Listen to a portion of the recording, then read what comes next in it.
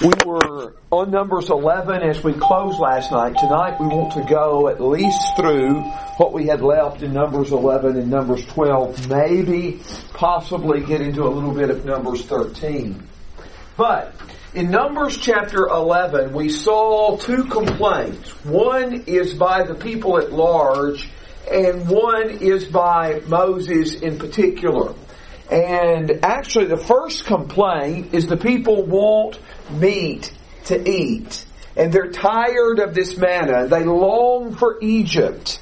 And when Moses hears this complaint, he is displeased and he just says, Lord, I can't bear the burden of the people all by myself. The reason we put Moses' complaint on top is because I felt like we talked about it more thoroughly last time. God said He's going to take of His Spirit. He says, gather the 70 elders to the place of meeting, and I'll take of your Spirit, I'll put it upon them.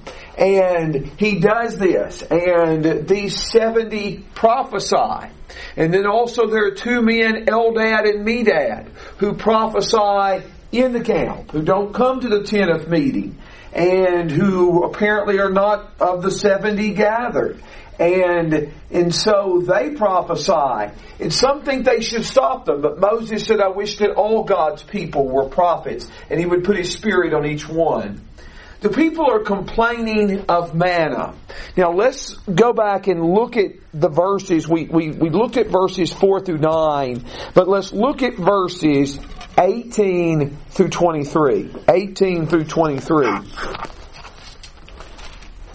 Say to the people, consecrate yourselves for tomorrow, and you shall eat meat, for you have wept in the ears of the Lord, saying, oh, that someone would give us meat to eat, for we were well off in Egypt.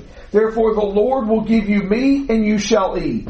You shall eat not 1 day, nor 2 days, nor 5 days, nor 10 days, nor 20 days, but a whole month, until it comes out of your nostrils and becomes loathsome to you, because you have rejected the Lord who is among you, and have wept before Him, saying, why did we ever leave Egypt? But Moses said, the people among whom I am are 600,000 on foot. Yet you have said, I will give them meat in order that they may eat for a whole month. Should flocks and herds be slaughtered for them to be sufficient for them? Or should all the fish of the sea be gathered together for them to be sufficient for them? The Lord said to Moses, is the Lord's power limited? Now you shall see whether my word will come true or not.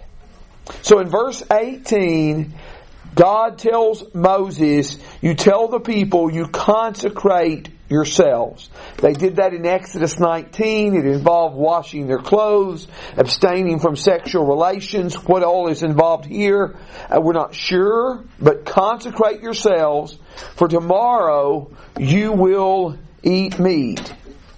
He calls attention to their weeping. He talks about how they complained about being so well off in Egypt. And He says, I'm going to give you meat for a month until you are sick of it, because you have rejected the Lord.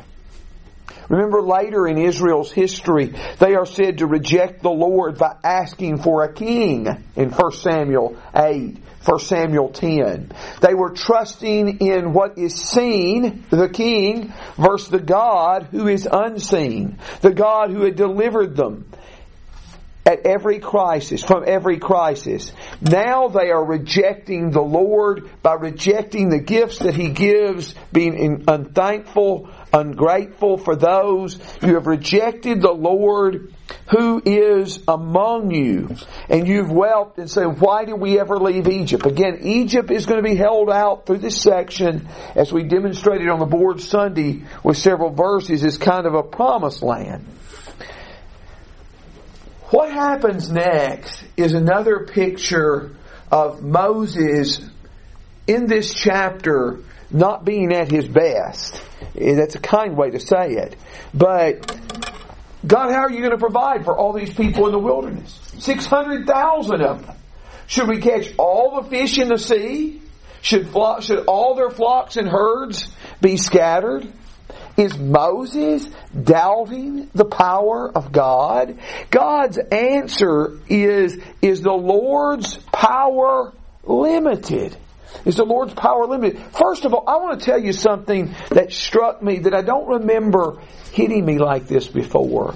But as I was reading these verses the other day, this people are 600,000. How are you going to provide all this food for this people? Do you remember when Elisha in 2 Kings 6 and 7, there's a great famine, and Elisha said this time tomorrow that barley and wheat would be sold at near normal prices? In 2 Kings 7 verses 1 and 2, and one of the attendants on whose arm the king leaned says, "If the Lord should open the windows of heaven, how can this be?"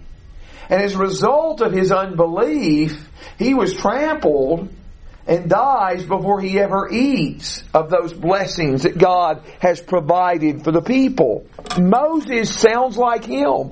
God, how are you going to provide for all this people? How are you going to provide for this multitude? And the question is the Lord's power limited? Is the Lord's power limited? He is asking this question to Moses. God in the Bible often affirms or asks questions to emphasize that nothing is too difficult for Him. Is anything too difficult for the Lord? You see the same kind of idea in Jeremiah 32 in verse 27 and in Zechariah 8 verse 6 and then in Luke 1:37.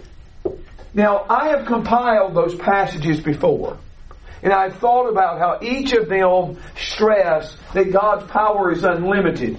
But I'll tell you something that hit me today, and looking at this. God says this to Moses. He says this to Abraham and Sarah. He says this to Jeremiah. Now, this is something Zechariah is to preach to all the people, but then he says this to Mary. In other words, God's greatest servants need to be reminded sometimes that nothing is too great for God. God's greatest servants need to be reminded of that. So, here Moses is asked, is the Lord's power limited? Moses, what are you doing? Questioning me. Now who will gather now you will see whether my word will come true or not. Now, the question, is the Lord's power limited, actually means something like, is His hand shortened? And I have in my Bible cross references to Isaiah 50, verse 2, and 59, verse 1. Both from the book of Isaiah. And is the Lord's hand short that it cannot save? You remember hearing preachers quote that? Isaiah 59:1. Is the Lord's hand short that it cannot save? Is His ear heavy that it cannot hear? But your sins have separated between you and your God. The problem is not God's power. The problem is man's sin. That's what's being stressed in those passages. God is still able and powerful to save. And God is saying, I'm going to feed this multitude of people. I'm going to feed them with meat for an entire month. And they're going to be sick of it. And they get what they pray for. As Mary was talking about before in verse 31, there went forth a wind, and as we pointed out Sunday, the word wind in verse 31 is the same word spirit in verse 17, verse 25, verse 26, and 29. The Lord brought forth a wind, and it brought the quail from the sea, and they fell around the camp, And so they go and gather the quail, and apparently just a multitude of quail are gathered in this particular situation. And the meat is still between their teeth, and the anger of the Lord is kindled against the people, and they are struck with a very severe plague, and they die. And they named that place Kibroth Hattaavah, because there they buried the people who had been greedy. From Kibroth Hattaavah, the people set out for Hazeroth, and they remained at Hazeroth. Now, so God said He was going to send quail. God does send quail. A wind blows all the quail into the camp. And I had something in my notes, let's see, that the quail migrate a couple of times a year from some of the African to Asian nations, and that during this time, in the early 1900s, there is a record of a case where those who were living in the wilderness of Sinai caught between 1 and 2 million quail. So the point is, this is a phenomenon that often happens in that region, that quail. I'm not saying there's not a miracle involved. I'm not dispelling God's hand. I'm simply saying that kind of thing still goes on in that part of the world. So quail often become weak in migrating, and they're easy to catch, often in nets, by the people. Maybe that is part of the process described. It sounds like they're almost just falling down and they're right on the ground, but they're easily caught, and people are getting a large supply. He who gathers the least gathered 10 homers, the text says. But this blessing is also a judgment. This blessing is a judgment. For while the meat was between their teeth, the anger of the Lord was kindled, and He struck some of the people dead. They are ungrateful and unthankful for all God had done for them. And because they're ungrateful and unthankful, they experience the consequences. How many? Who? Don't know all the answers. It's kind of like Exodus 32, and some drink the water and they die. But we see that some die because of it. Yes, Katrina. Well, you kind of answered your question. Okay. I was just trying to think of other instances where, because like God tells Moses, "You ask for it, I'm going to give it to you. Get ready to eat it." And when they eat it, God strikes them dead.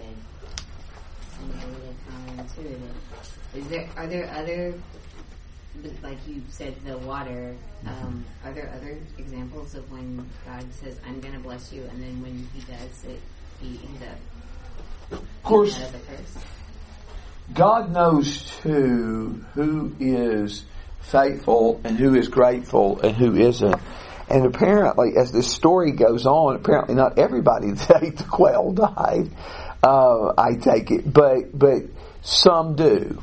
And just like in that case in Exodus 32, I mentioned, Moses says, "Whoever is on my side, whoever's on the Lord's side, follow me." The Levites come to him. The Levites go throughout the camp, killing the people. But they apparently don't kill them just indiscriminately. I mean, they're not just going through killing whoever they meet. They're killing particularly those that are guilty. I believe the text says that 3,000 died back in Exodus 32, verses 25 through 29, if y'all want to check that. I believe it says 3,000 died. Now, how many on this occasion? We are not sure. We don't know. I want to tell you something that will help this whole thing stick with you. I hope. Kibroth Hattaavah is a transliterated term. It's not translated. It's transliterated. Do you know transliterated means you simply take the Hebrew equivalents and you give the English, the Hebrew letters, and give the English equivalents. And there's the word Kibroth. And it says they named the place Kibroth Hattaavah. Now, my spelling in English probably doesn't encourage you with confidence in my spelling in Hebrew. And but the term, they named it Kibroth Hattaavah because there they buried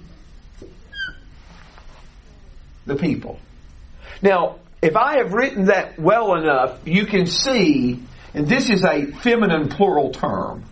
It means like graves of greed. But the first three letters of Kibroth are the same three letters of buried. And Hattaavah is the word that is in the text greedy in verse 34, verse 4, and verse 34. And so the name of the place is given to it because of this incident here. They're graves of greediness. This is where the people have craved or desired this meat, and they have been struck dead as a result of it. So if you just remember the name, it's hard to remember what happens in what place in the wilderness. But if you remember that this name actually indicates what happened, that may help you.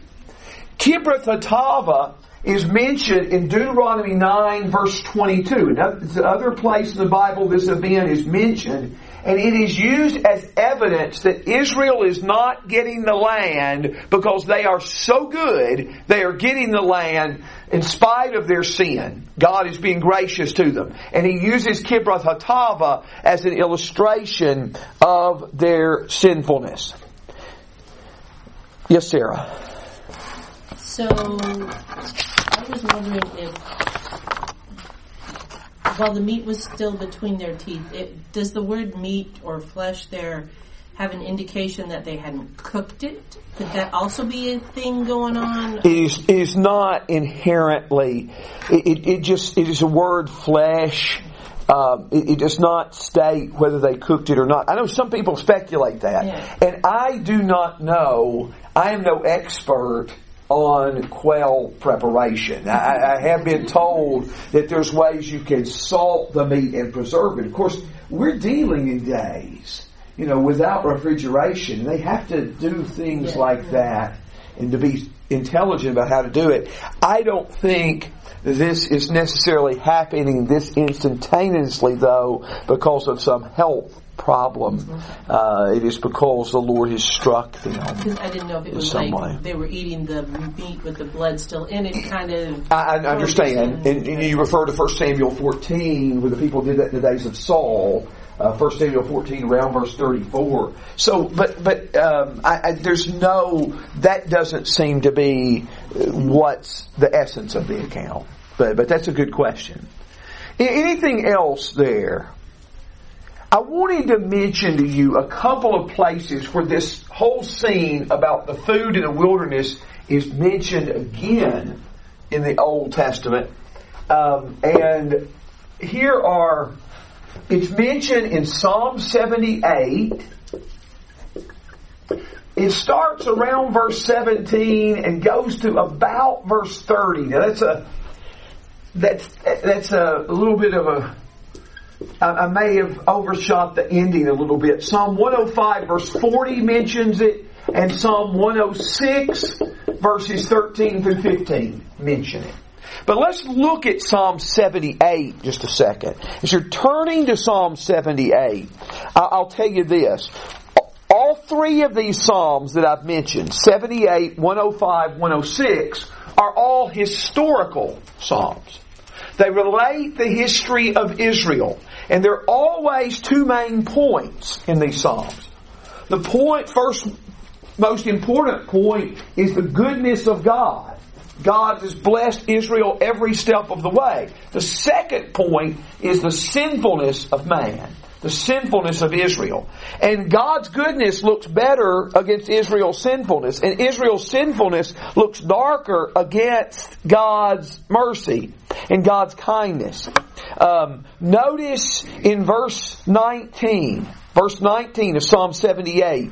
They spoke against God and they said, can God prepare a table in the wilderness?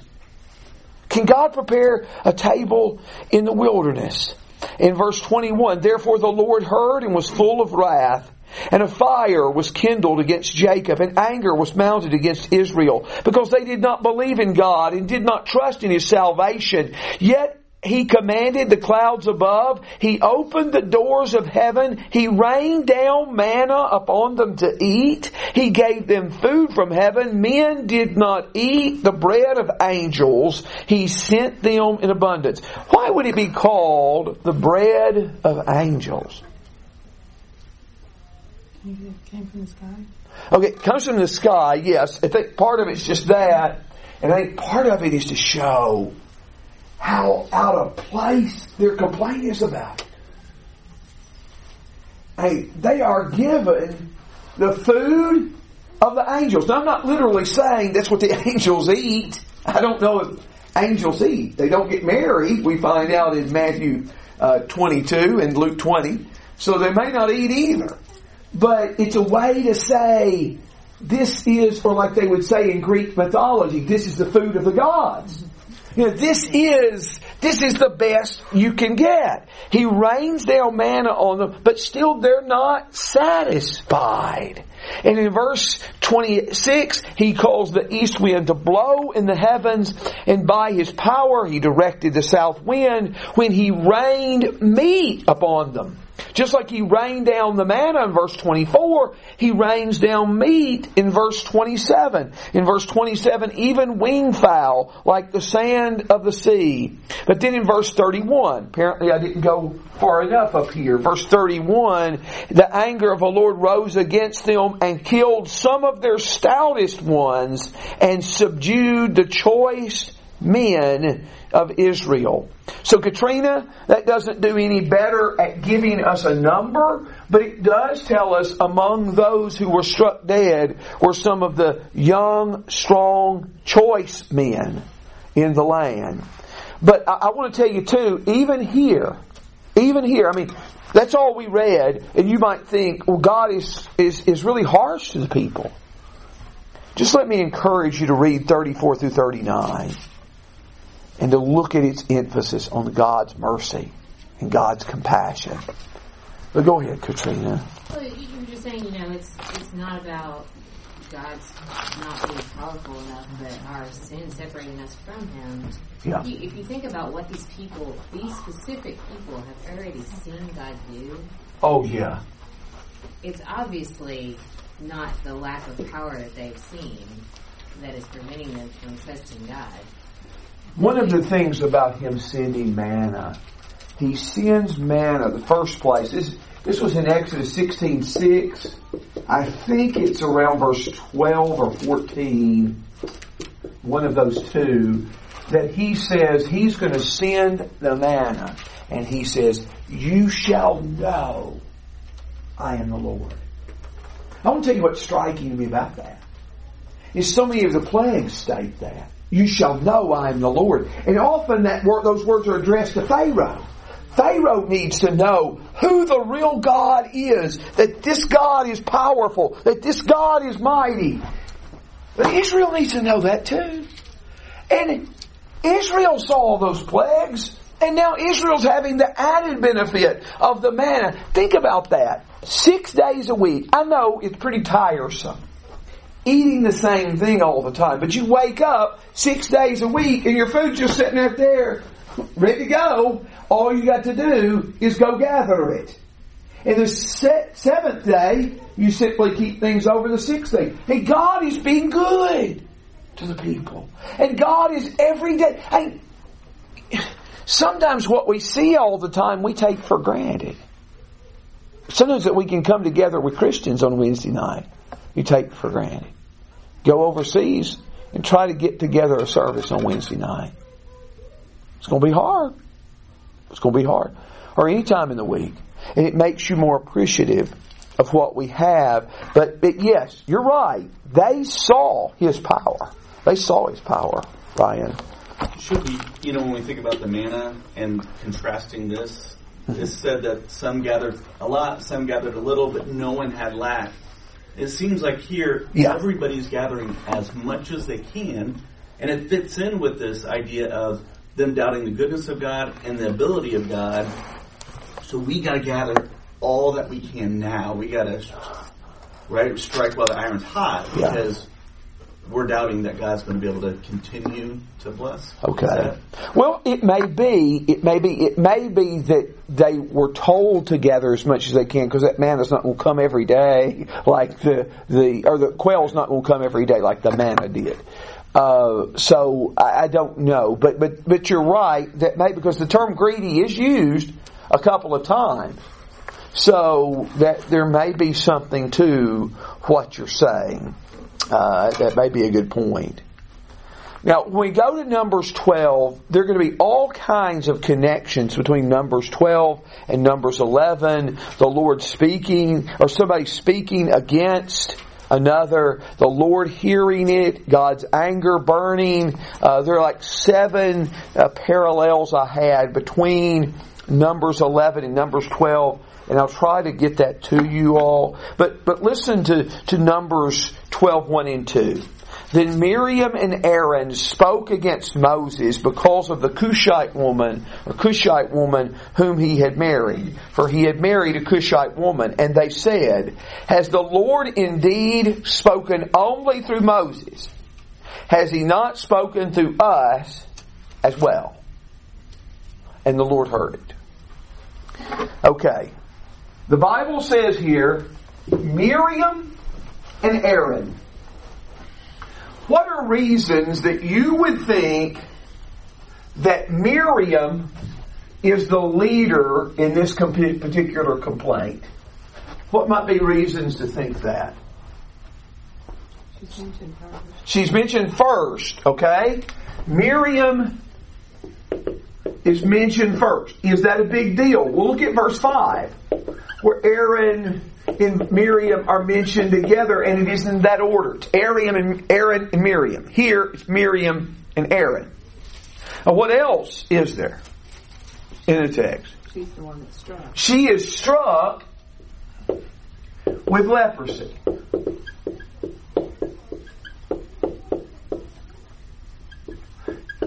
There's also something else. Hebrew verbs they're not gender neutral. They are either masculine or feminine. The Hebrew verb that's used in Numbers 12 verse 1, the verb is feminine singular. Feminine singular. Now, that again just highlights the fact Miriam is the leader in this particular complaint. This is not just a petty family quarrel. This is pretty significant because Miriam is described as a prophetess in Exodus chapter 15 verse 20. Aaron, of course, as you know, is the high priest. And we have seen a great deal about his appointment in Exodus 28-29, how he and his sons were to be ordained. That was carried out in Leviticus 8 and 9. So you have the high priest and you have a prophetess complaining against Moses. And they complain, it says, because of his Cushite wife. Now, who is Moses' wife? What's her name? Zipporah. What nationality has she been associated with to this point? Midian. So there's debate. Is this Zipporah that's being talked about? Is this another wife?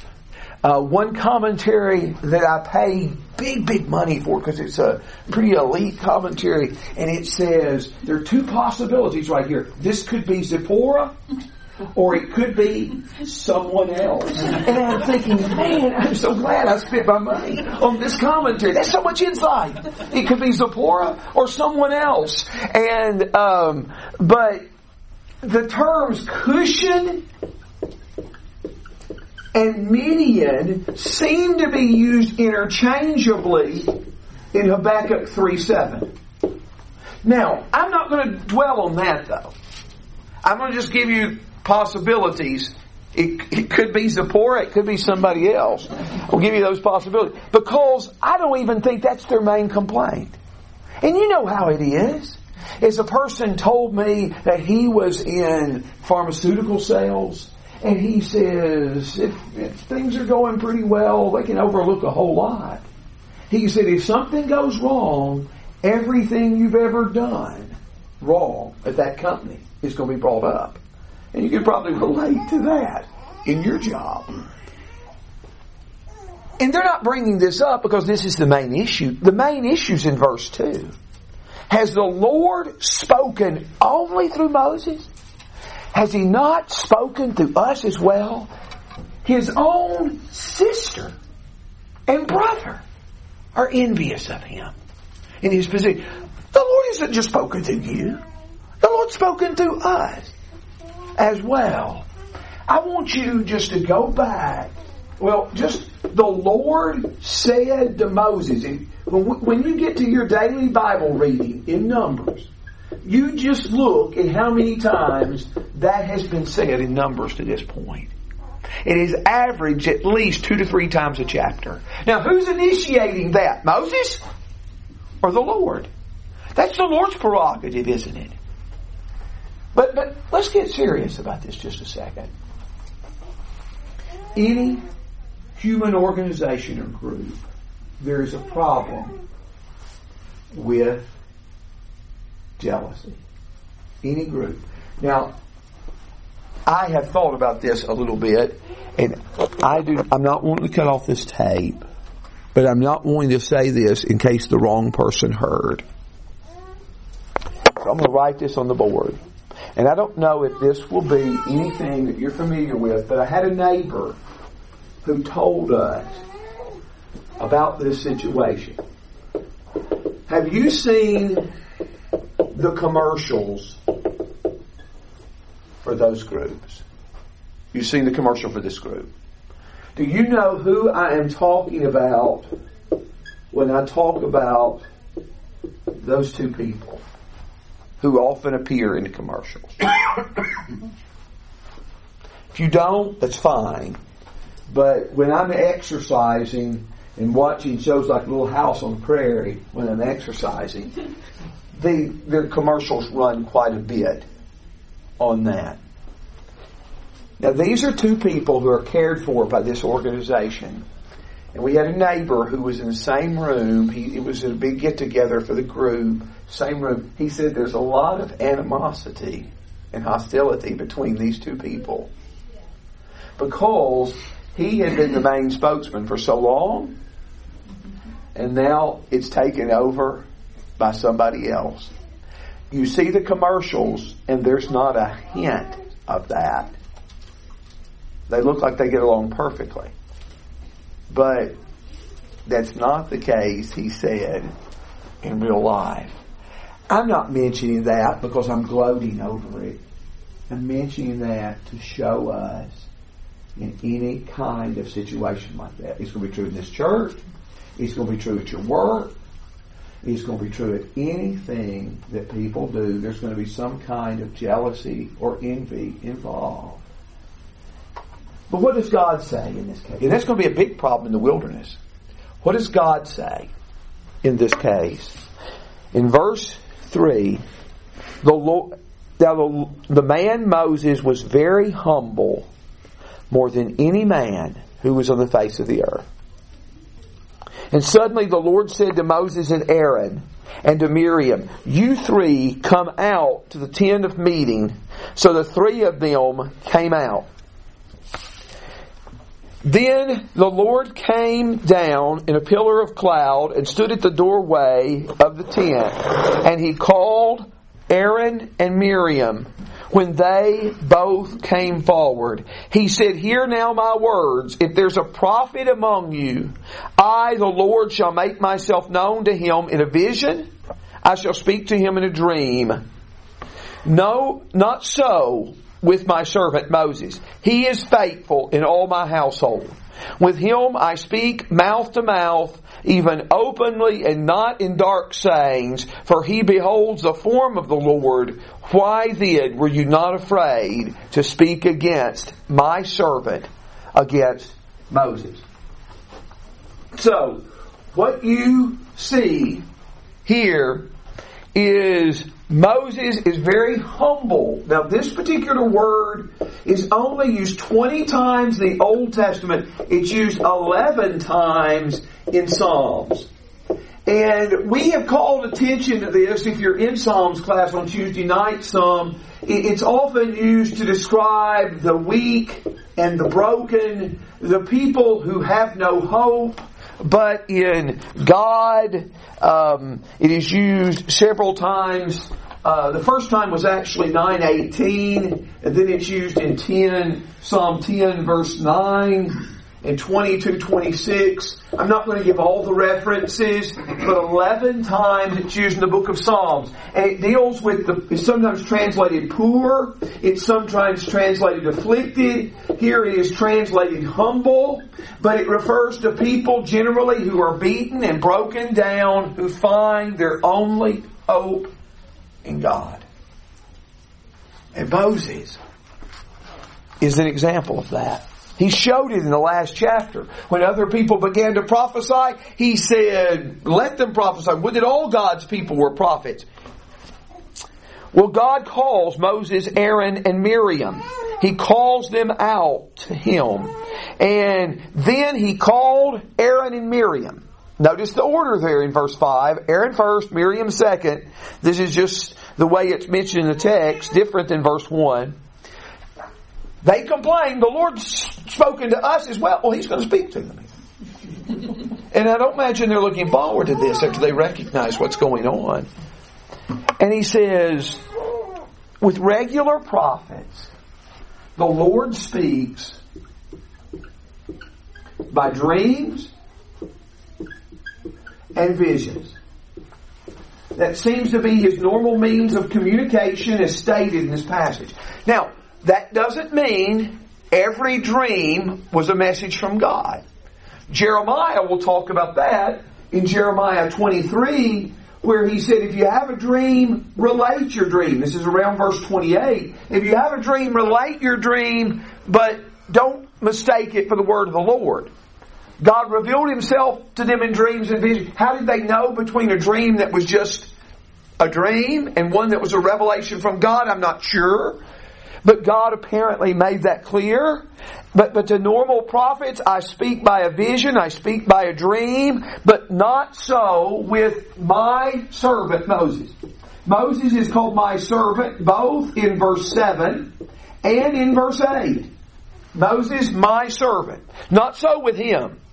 But he is faithful in all my house. And with him I speak mouth to mouth, even openly, and not in dark sayings. And he beholds the form of the Lord. I speak to him mouth to mouth. Now, there are two other passages in the first 5 books in the Torah where he says he speaks to Moses face to face. Exodus 33, verse 11. Deuteronomy 34, verse 10. He spoke to Moses face to face, mouth to mouth.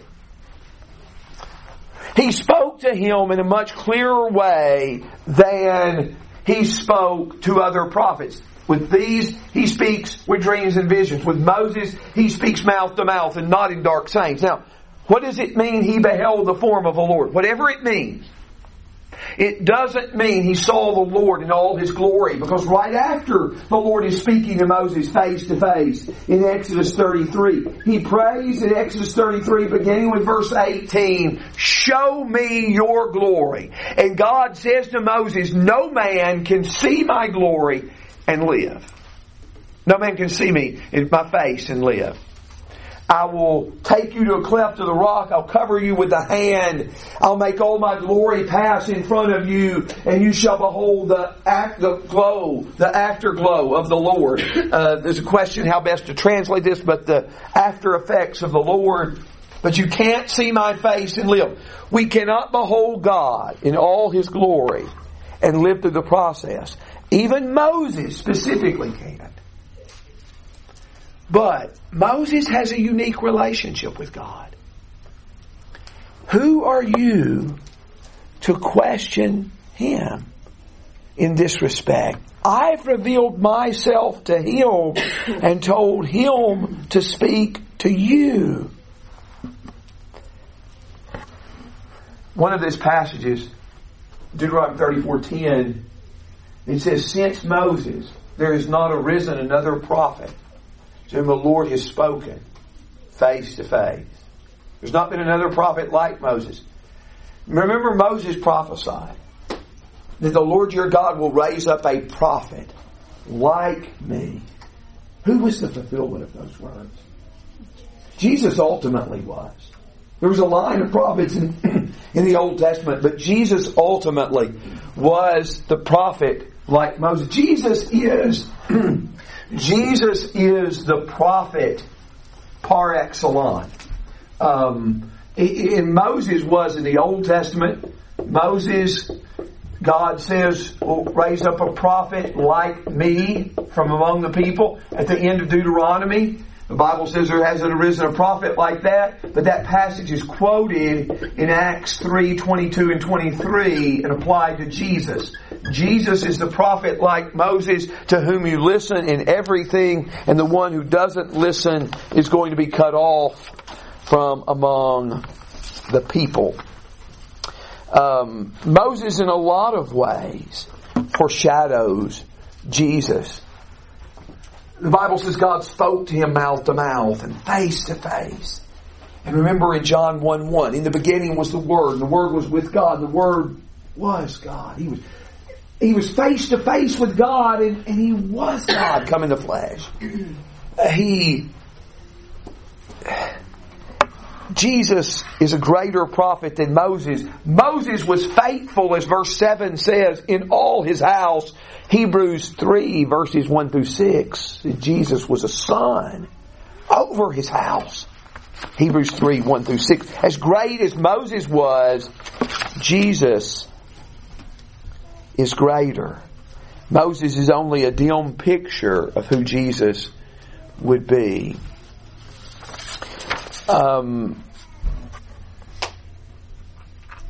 What else do you see there? What else do you have questions about? I was going to mention also this verse. Micah 6, verses 4 and 5. There God is listing some things He's done for Israel, and He talks about how He's provided spiritual leadership for them. He's given you Moses, Aaron, and Miriam. So Aaron and Miriam were part of that spiritual leadership that is a blessing to the people. But here they are becoming jealous of Moses, and they are contending with him. Yes? You wonder just how many facets of their growing up was filled with jealousy. You know, he's the younger brother. He got to live with Pharaoh's daughter, and he was treated differently. I don't know, all the different aspects, but surely, your younger brother got to go and do all of that. And I can imagine Miriam saying, just imagining, that you wouldn't be alive if I wasn't following you, looking around at you after that basket. So she would probably be appealing to things like that. And but yes, it may well have been. But Moses, all his career is going to be rejected like that, isn't he? Remember in Acts 7 is a powerful sermon. My dream is one day a board that covers the whole room that I can just go around writing all day. But Acts 7, the point is the Jewish people have always rejected the deliverers that God has sent. One day Moses goes out to separate two Hebrews fighting, And one who was in the wrong says, are you going to kill me like you killed the Egyptian yesterday? Who made you ruler over us? Well, later verse 35 says God made him ruler over us. But they rejected him not only then, but they rejected him at Mount Sinai. This is Acts 7, verses 39 through 41. As for this Moses who led us out of the land of Egypt, we don't know what has happened to him. All through Moses' career, he was rejected by the people. That is pictured as foreshadowing the rejection of Jesus and the crucifixion of Jesus. But Moses is even rejected at points by those closest to him. Wow.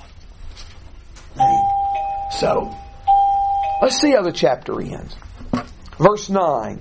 The anger of the Lord burned against them. Same phrase in verse 33. Anger of the Lord burned against them, and he departed. But when the cloud withdrew from over the tent, behold, Miriam was leprous, white as snow. And Aaron turned toward Miriam, and behold, she was leprous. Now, we mentioned when we were in Leviticus 13 and 14, no, it's been a good while, leprosy may have encompassed a whole lot more than we think of when we think of that disease, but apparently her skin was all white, probably referring not so much to color as to refer to her flakiness of this. It's like snow, it says. And in verse 11, it says, Aaron said to Moses, O my Lord, I beg you, do not account this sin to us, in which we have acted foolishly, and in which we have sinned. Do not let her be like one dead, whose flesh is half eaten away, when he comes from his mother's womb. And Moses cried out to the Lord, saying, O God, heal her, I pray. Now this is another instance of Moses and Aaron Aaron and Miriam seeing Moses' leadership. When Miriam is struck, Aaron doesn't even attempt to intercede for her here. Turns to Moses and says, Moses, please don't let this happen. In effect saying, please intercede for her. And Moses does pray for her, and the Lord heals her. The Lord, how many ways does the Lord show that He has spoken through Moses? That Moses is not taking this role upon himself, that this is a role that God has given him. He intercedes for them, and God answers his prayer. Now, is it ever specifically said right here that God answered their prayer? It's not specifically said, but how do we know that's the case? She's received back into the camp after 7 days. Yeah. After you were clean from leprosy, after 7 days you're received back in the camp. If you had leprosy, you wouldn't have been in the camp. Numbers 5, 1 through 4 showed that. And so the fact she's received back in shows apparently she was healed instantly. And in verse 14, the Lord said to Moses, if her father had but spit in her face, would she not bear her shame for 7 days? Let her be shut up for 7 days outside the camp, and afterwards she may be received again.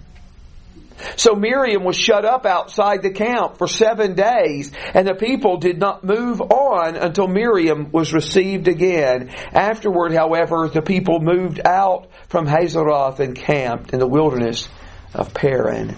If her father had spit in her face, she would be unclean 7 days. God, in sending leprosy, her heavenly Father, was in a sense punishing her for her wrong. And should the penalty be even any less than if she had been treated in this way by her earthly father? We don't see of any specific cases in the law where a father spit in the face of a daughter.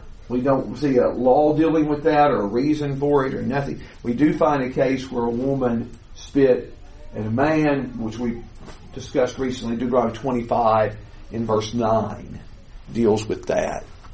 But Miriam's leprosy, not Aaron's, seems to show she led in this crime. But I think that they do learn from this. It seems like they do, because they are always aligning with Moses afterwards. Any questions you have? Any ideas right there? In verse 4, we were talking about, who's the leader kind of thing. in this translation, it's suddenly the Lord said to Moses and Aaron and to Miriam. And so that parallelism puts her in a separate class from the other two. And so that, I don't know if that's also like a indication that she's going to get us somewhat to completeness than the others are. Yes. But just another linguistic critter. Yes, there are several little things in the text that indicate that she is the one that instigates the charge. But think about how many ways that Jesus fulfills the picture of Moses. Jesus was a prophet like Moses, as we put on the board from Acts 3. Jesus was meek and humble in heart. Matthew 11:21. Moses' humility is described. He doesn't reply to his accusers. Jesus is in the same setting, isn't he? He doesn't reply to his accusers. But Jesus had a closer relationship with God. And as we said in Hebrews 3:1-6, he is a son over the house and not a servant in the house. Thank you for listening. Thank you for being here. Lord willing, we'll try to go over as much in Numbers 13 and 14 as we can on Sunday. But this is why, what we'll study Sunday is why they spent, Lord willing, what they spent 40 years in the wilderness. Because of their saying, the faithless spies bringing back a bad report. Thank you.